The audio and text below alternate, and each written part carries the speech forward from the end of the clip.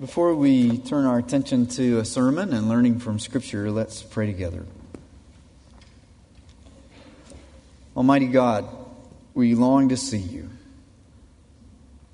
Holy Spirit, come teach our souls to love your truth. Amen.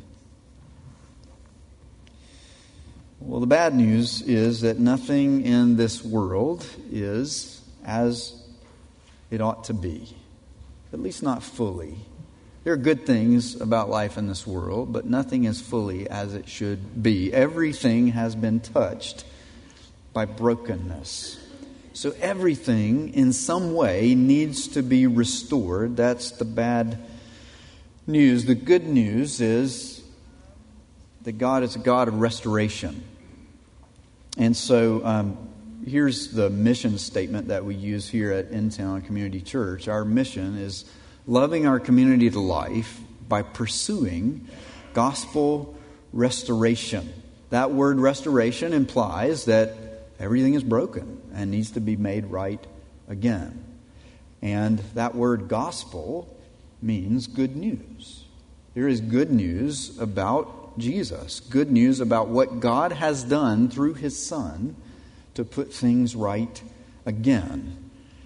And we sense that because of what God has done in the world, we have a mission. He has called us to be agents of gospel restoration, agents of putting things right again, agents of bringing life where there is death, agents of love where there is hatred or apathy.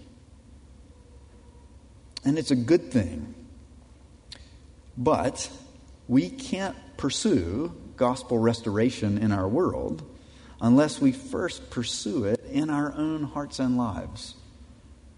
To say it another way, we can't be fit for this mission unless something powerfully changes us. Because we said earlier, brokenness has touched everything.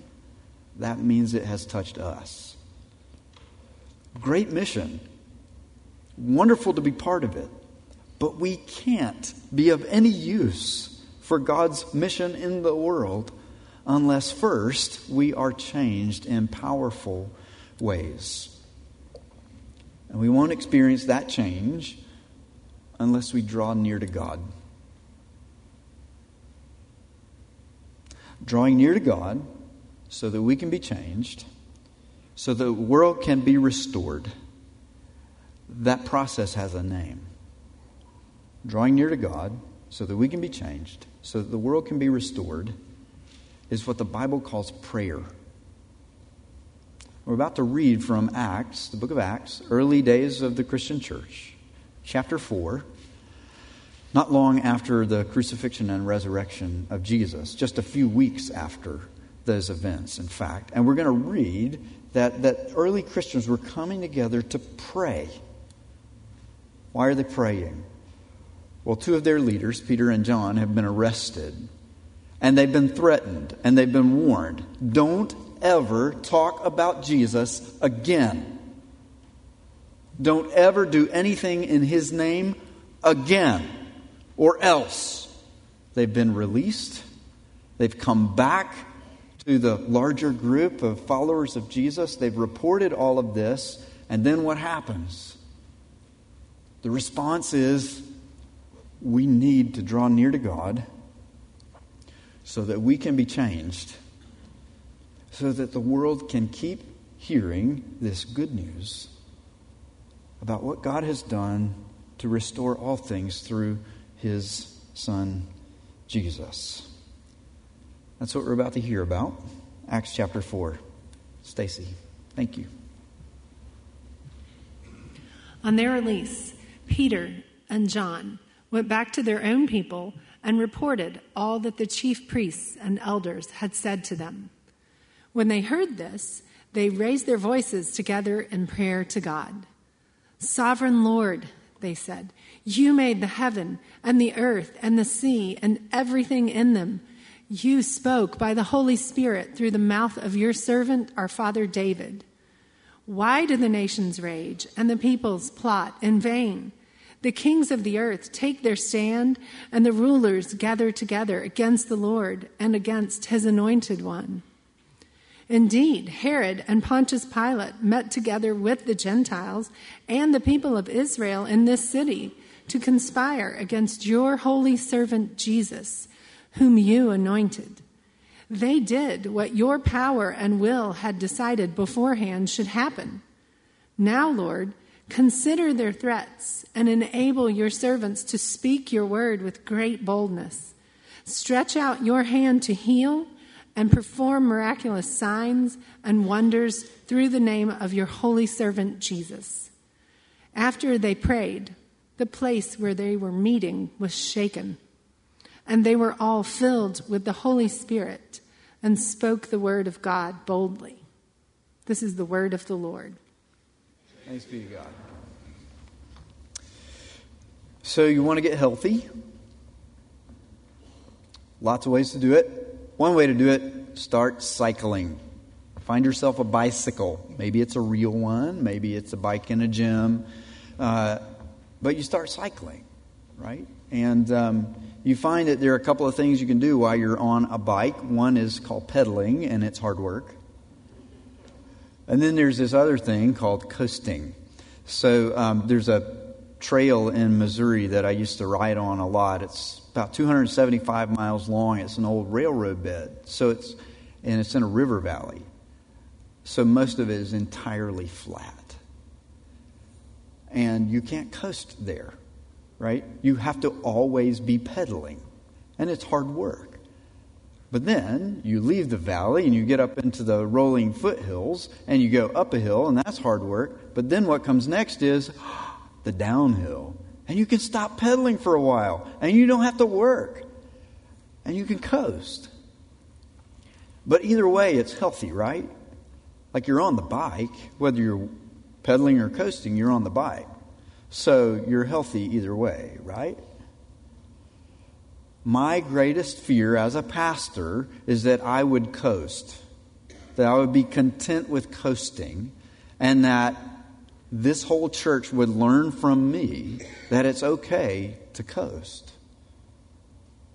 That it's okay to just kind of do the bare minimum spiritually. That it's okay to just somehow be, can I be the least committed Christian possible and still get credit for it? Can I sit on the bike and not do any work and still get credit for being an athlete?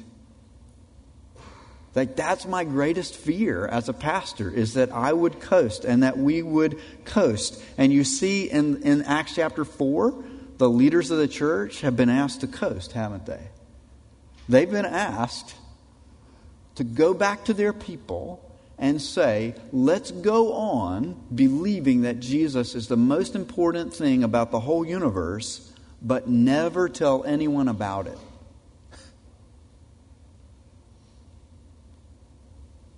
I don't want that to happen to me. I don't want that to happen to us. And so today we're starting a new sermon series that's going to help us avoid that, where we say, we don't want to coast. We're going to dig into our mission statement, which we saw earlier. And we're going to dig into these three key words that you see up here: changed, known, sent. We're going to spend some time unpacking those words because they will help us to understand the mission that God is calling us to as a local congregation, and that He calls His people to throughout centuries and in all kinds of places. So let's unpack those words for a moment, and then we'll dig into Acts 4 a bit more. Why these words? What do they mean? Here's the short version. When we say changed and known and sent and use those to talk about the paths that this mission of gospel restoration unfolds along, we're saying that each of these is a path, and where they intersect is where God has called us to. And this first path, changed, we as a Christian people are people who pursue encounters with God that should change our lives. we want to have life-transforming encounters with God and His grace. And if you were to go on our website and read our mission, vision, values, you would hear that theme coming up over and over and over again. And then you're going to hear that we're people who want to be known. We're a people who are, the very word church means assembly. It implies a group of people together, not people doing this alone and apart from one another. We are people who want to be known. We want to pursue relationships, authentic, caring relationships. And then finally, sent. We want to pursue service, sacrificial service that costs us something, that's not convenient. It's not always comfortable.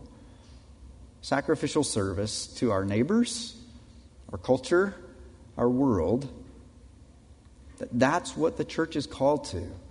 And that's what we are called to as InTown. And if we're serious about loving our community to life by pursuing gospel restoration, then pursuing these three things are the ways we work that out. And what I want to do now is to say, that's kind of vague. Right? Especially this one known. Authentic, caring relationships. Look, everybody wants to have authentic relationships these days. Anybody can say that, but it's hard to actually do it. What does that actually mean? Well, glad you asked. We're going to spend some time unpacking it. 3 weeks at a clip. We're going to spend 3 weeks in January unpacking what it means to be sent. We're going to spend 3 weeks later this year unpacking what it means to be known. And starting today, 3 weeks unpacking what this idea of being changed by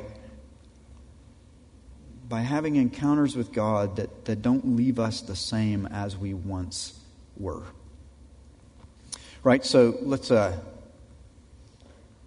here's our mission, right? Loving our community life by pursuing gospel restoration. If we want to do that, then we also have to pursue encounters with God and His grace. What does all of that mean? Well, I want to know more about what restoration is. That's why we printed a bit from our mission statement here on the front of our worship guide. This paragraph of what is restoration? God's restoring all of creation to its original order and beauty. And when He's done, the whole of His good world is going to be more beautiful and orderly than it was when He began. The end is going to be better than the beginning of the story. We want to be part of that. Well, how does that happen? It happens through the gospel. What is the gospel? Again, that's why we put it here. We want to be clear. We don't want to hide behind traditional Christian words whose meaning we don't really understand. What's the gospel? It's good news. That if you want to know God's heart, you see it in Jesus.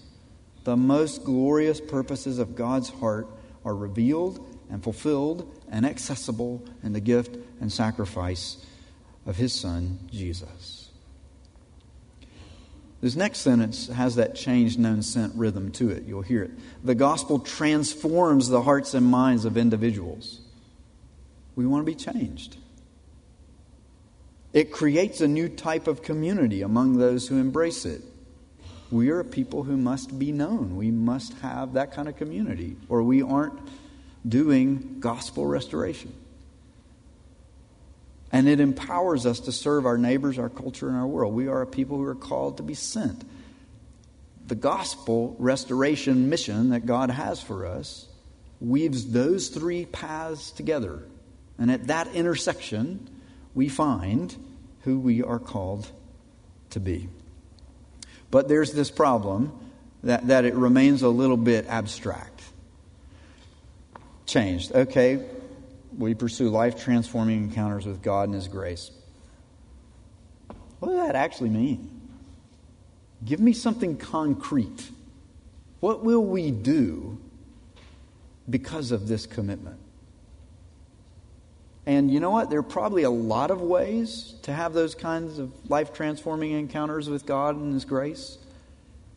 And no one church can do them all.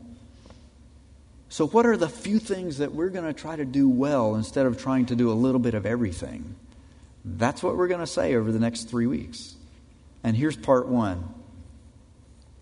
Because we're committed to being changed, transformed by the power of this good news about Jesus, we're going to seek out ways to encounter God and be changed by Him. And one of the ways we're going to do that is what we already heard in Acts chapter 4, prayer. We're going to pursue a relationship with God through prayer. Oh, snap. Now, some of you don't know what that means. So if you need help, raise your hand if you could help someone around you understand what oh, snap means, right? So higher hands, please. Please, higher. Right? So if you need a tutor for after the service, because you don't know what oh, snap means, but oh, snap, did he just say prayer? Because sometimes that makes us squirm a little bit. And here's why.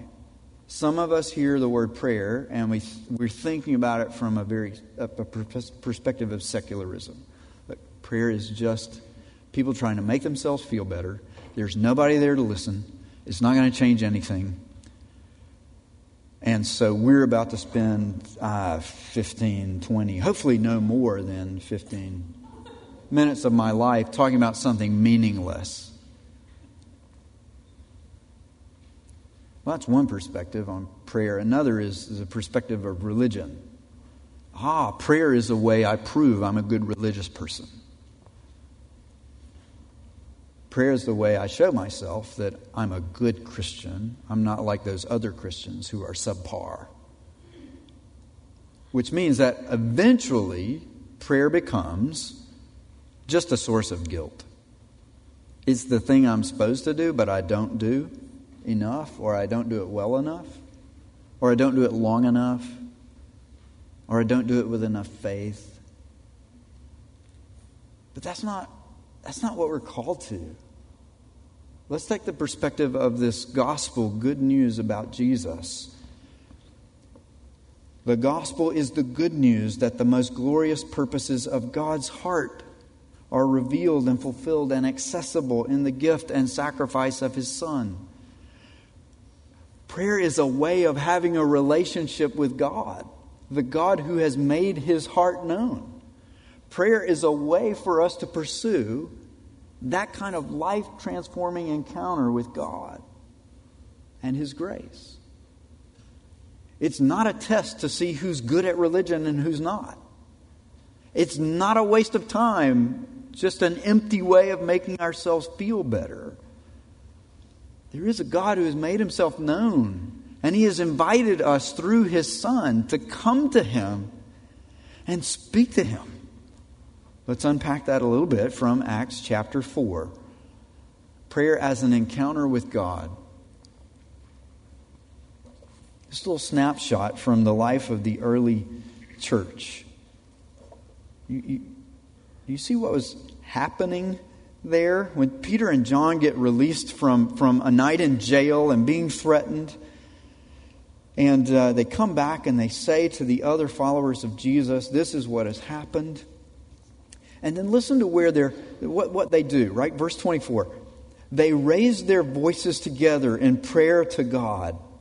Now, knowing what we do know about the habits of prayer in ancient Judaism, which is where most of the people praying this prayer had learned to pray in Jewish synagogues, what this likely means is one person stood up and said these things and everybody else was saying, yeah, that's my prayer too. What she is saying is what I want God to hear right now. What he is saying is what I want God to hear me saying. What these leaders are saying is, that's my prayer too. And then notice where they start. Sovereign Lord, you made the heaven and the earth and the sea and everything in them. And the reason we're saying that is we're good little children who went to Sunday school, and that's the lesson we remember from week 1.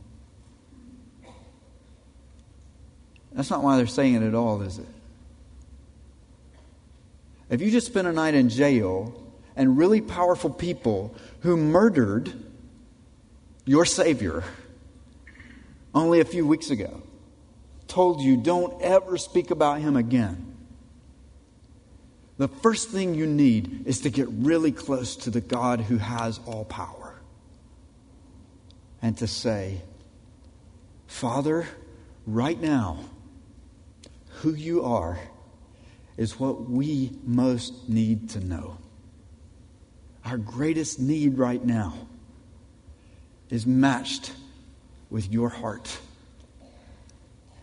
And these rulers who have threatened us, these leaders who oppose us, these people who have the power to have us killed, they are not in charge of the world, you are. So here's the beginning of this cycle and rhythm of prayer.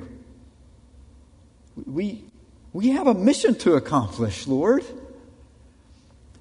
And we can't do that unless we draw near to you. And we know who you are. You are the sovereign Lord. You made everything. You have spoken to us. We've heard your words. Verse 25, you spoke by the Holy Spirit through the mouth of your servant, our father, David. God, we want to know you. One way we know you is through the Scriptures. One way we know you, we draw near to you in prayer. And then it's not just an encounter with God that we see here. It's an encounter with God's grace. Now, if we had more time, and we don't, I'd pause for a couple minutes and let you read through the Scripture text again and see if you see the word grace, and you'd say, no, I don't. I don't see that anywhere. Let's take another look. It has to do with the Scripture passage written by your servant, our father David, that begins in verse 25. This is a quotation from Psalm 2. Why do the nations rage and the peoples plot in vain? The kings of the earth take their stand, and the rulers gather together against the Lord, God the Father, and against his anointed one, Jesus Christ, the Son. And the next couple verses unpack that in terms of what just happened to Jesus. Herod and Pontius Pilate are rulers who have taken their stand against Jesus. They condemned him to be crucified. Well, what's interesting is that if you read the whole of Psalm 2, it has a lot to say about what happens to the kings and rulers of the earth who look up at God and say, you're just a slave master who wants to keep us in chains forever, and we're not going to have any of you. And we don't care who you have anointed as your ruler over all things. We're throwing off your chains. When you look at the most glorious being in the universe and you reject his appointed king, Jesus, you get called to account for that. And so Psalm 2 is full of phrases like justice and anger and wrath. So what's interesting when you read this prayer is that you don't hear the church praying, God, please destroy those who arrested our leaders. God, please annihilate those who oppose this good news about Jesus. What you hear is a prayer for us to have more courage. Fill us with boldness. It's not a prayer of anger against those who oppose Jesus. It's a prayer, God, would you make sure that they keep having an opportunity to hear good news about Jesus by making us willing to risk our lives to tell them. Now, if you had the ammunition sitting there in Psalm 2 to pray a prayer about justice and wrath and anger, and instead you said, this is the day to pray Psalm 2 verse 12. Kiss the Son so he won't be angry and you can find refuge in him. What would make you pray that way? Remember who's leading the prayer? Peter and John. Remember who is one of the apostles that got arrested? The very fact that Peter is allowed to be in the room while this prayer is being prayed says the grace of Jesus is powerful enough to make people who abandoned Jesus while he was on the way to the cross leaders.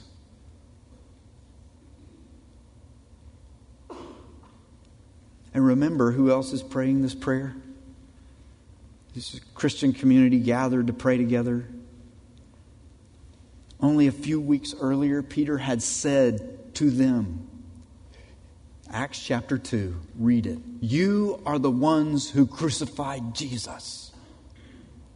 People who supported the crucifixion of Jesus are allowed to pray this prayer.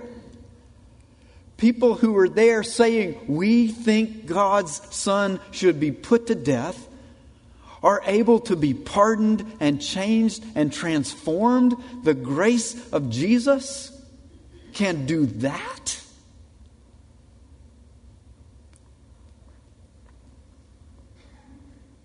And this is why there is a sense as the church gathers to pray in Acts chapter 4, even those who are currently persecuting the people of Jesus and despising the name of Jesus, Jesus has enough grace for them too. And keep reading the story and you see that happen in a powerful way in Acts chapter 9 when Saul becomes a preacher of Jesus. Persecutor becomes preacher.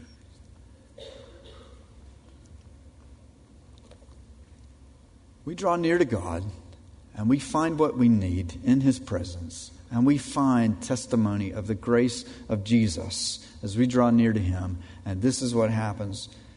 Our lives are changed. Here we are, this weak little people gathered in a room somewhere with every right to be afraid and tremble and try to find a way to just do the smart thing and keep our mouths shut and stop talking about Jesus and just coast. And just say, we've got this little group of people who love Jesus and that's good enough. Why would we want to, upset the leaders? And the same thing's going to happen to us that happened to Jesus. We don't want that. That's not what any of us signed up for. Can we just coast? Because that's what we're really tempted to do right now. And then here are these people saying, no, God, change us. We don't want to be afraid. Fill us with boldness and courage. Listen to their prayer. Now, Lord, consider their threats and enable your servants to speak your word with great boldness. Stretch out your hand to heal and perform miraculous signs and wonders through the name of your holy servant, Jesus. Look back to the early part of the chapter. God healed someone, and that was the opportunity for Peter and John to start talking about Jesus in public.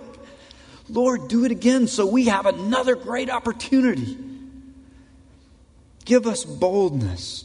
And after they prayed, the place where they were meeting was shaken, and they were all filled with the Holy Spirit and spoke the word of God boldly. They were changed. They drew near to God through prayer. They were changed.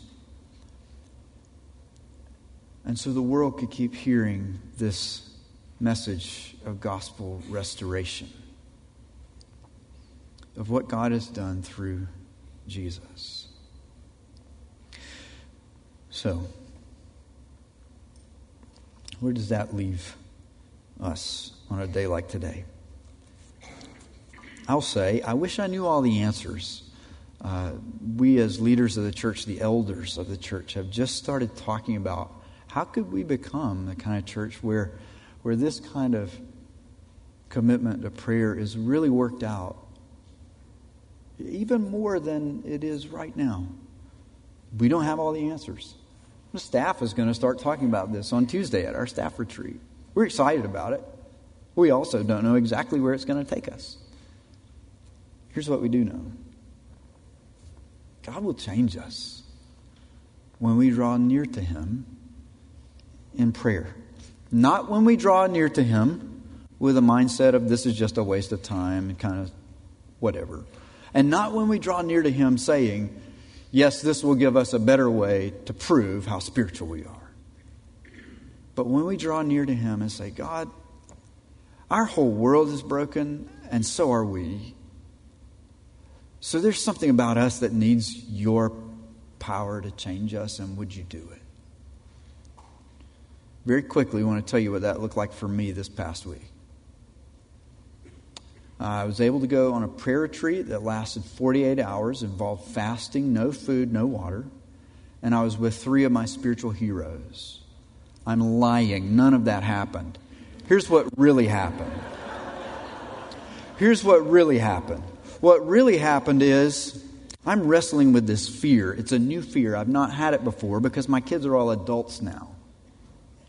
My new fear as a dad is that my adult children would not respect me. That they know me well enough to start going, he ain't all he's cracked himself up to be. I'm afraid of that. And so I'm constantly, emails and texts and conversations with my kids, and one of them needed me to kind of step into something with them. And I have about 30 seconds standing in the closet looking at this ratty old ironing board with my eyes open and only half tears in them, like not enough tears for it to count as a powerful spiritual thing. Right, but enough to go, there's a lot at stake in these 30 seconds. God, Father, I'm laying that fear down at your feet because it's an idol that's going to keep me from loving my children well. Because they do not need me to be their hero. I love them so much that I want you to be their hero. And so my big concern right now is not whether they respect me, but whether they are walking with you. Help me in this moment to lay that idol down so that I can be a loving father. And that takes about 30 seconds. And there are no spiritual mentors in the room with me. There are no heroes. It's not a mountaintop moment. I hadn't been fasting for months and weeks. But God can meet us in those moments and take these fears and make us bold instead. And make us the kind of people who can actually be good for somebody else instead of the kind of people who are trying so hard to prove that we deserve it.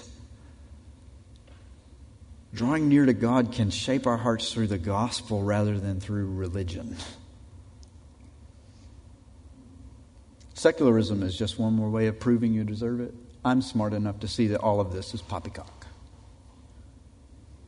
And real prayer is saying, God, there is no enough about me. I'm not smart enough. I'm not respectable enough. I'm not strong enough. I need you. We need you. Change us so that we can be good to the world. Let's do that together. Let's learn that together. Let's confess our faith together. There's a powerful part of a document called the Westminster Larger Catechism that basically says this is how God changes us through His grace. We want to take a moment to do that before we come to the Lord's table.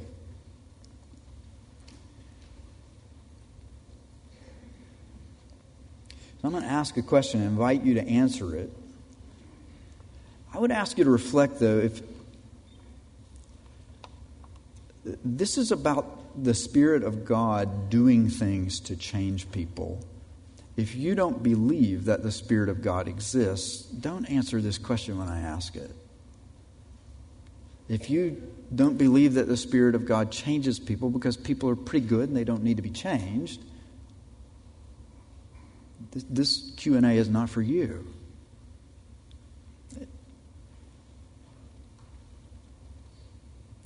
But if you believe these things, let's confess what we believe together. What makes the Word of God effective for salvation? The Spirit of God causes the reading, and especially the preaching of the Word, to enlighten, convince, and humble sinners. The Spirit drives sinners out of themselves and draws them to Christ. He conforms them to His image and subdues them to His will. He strengthens them against temptations and corrupting influences, and He builds them up in God's grace and establishes their hearts in holiness and comfort through faith to salvation.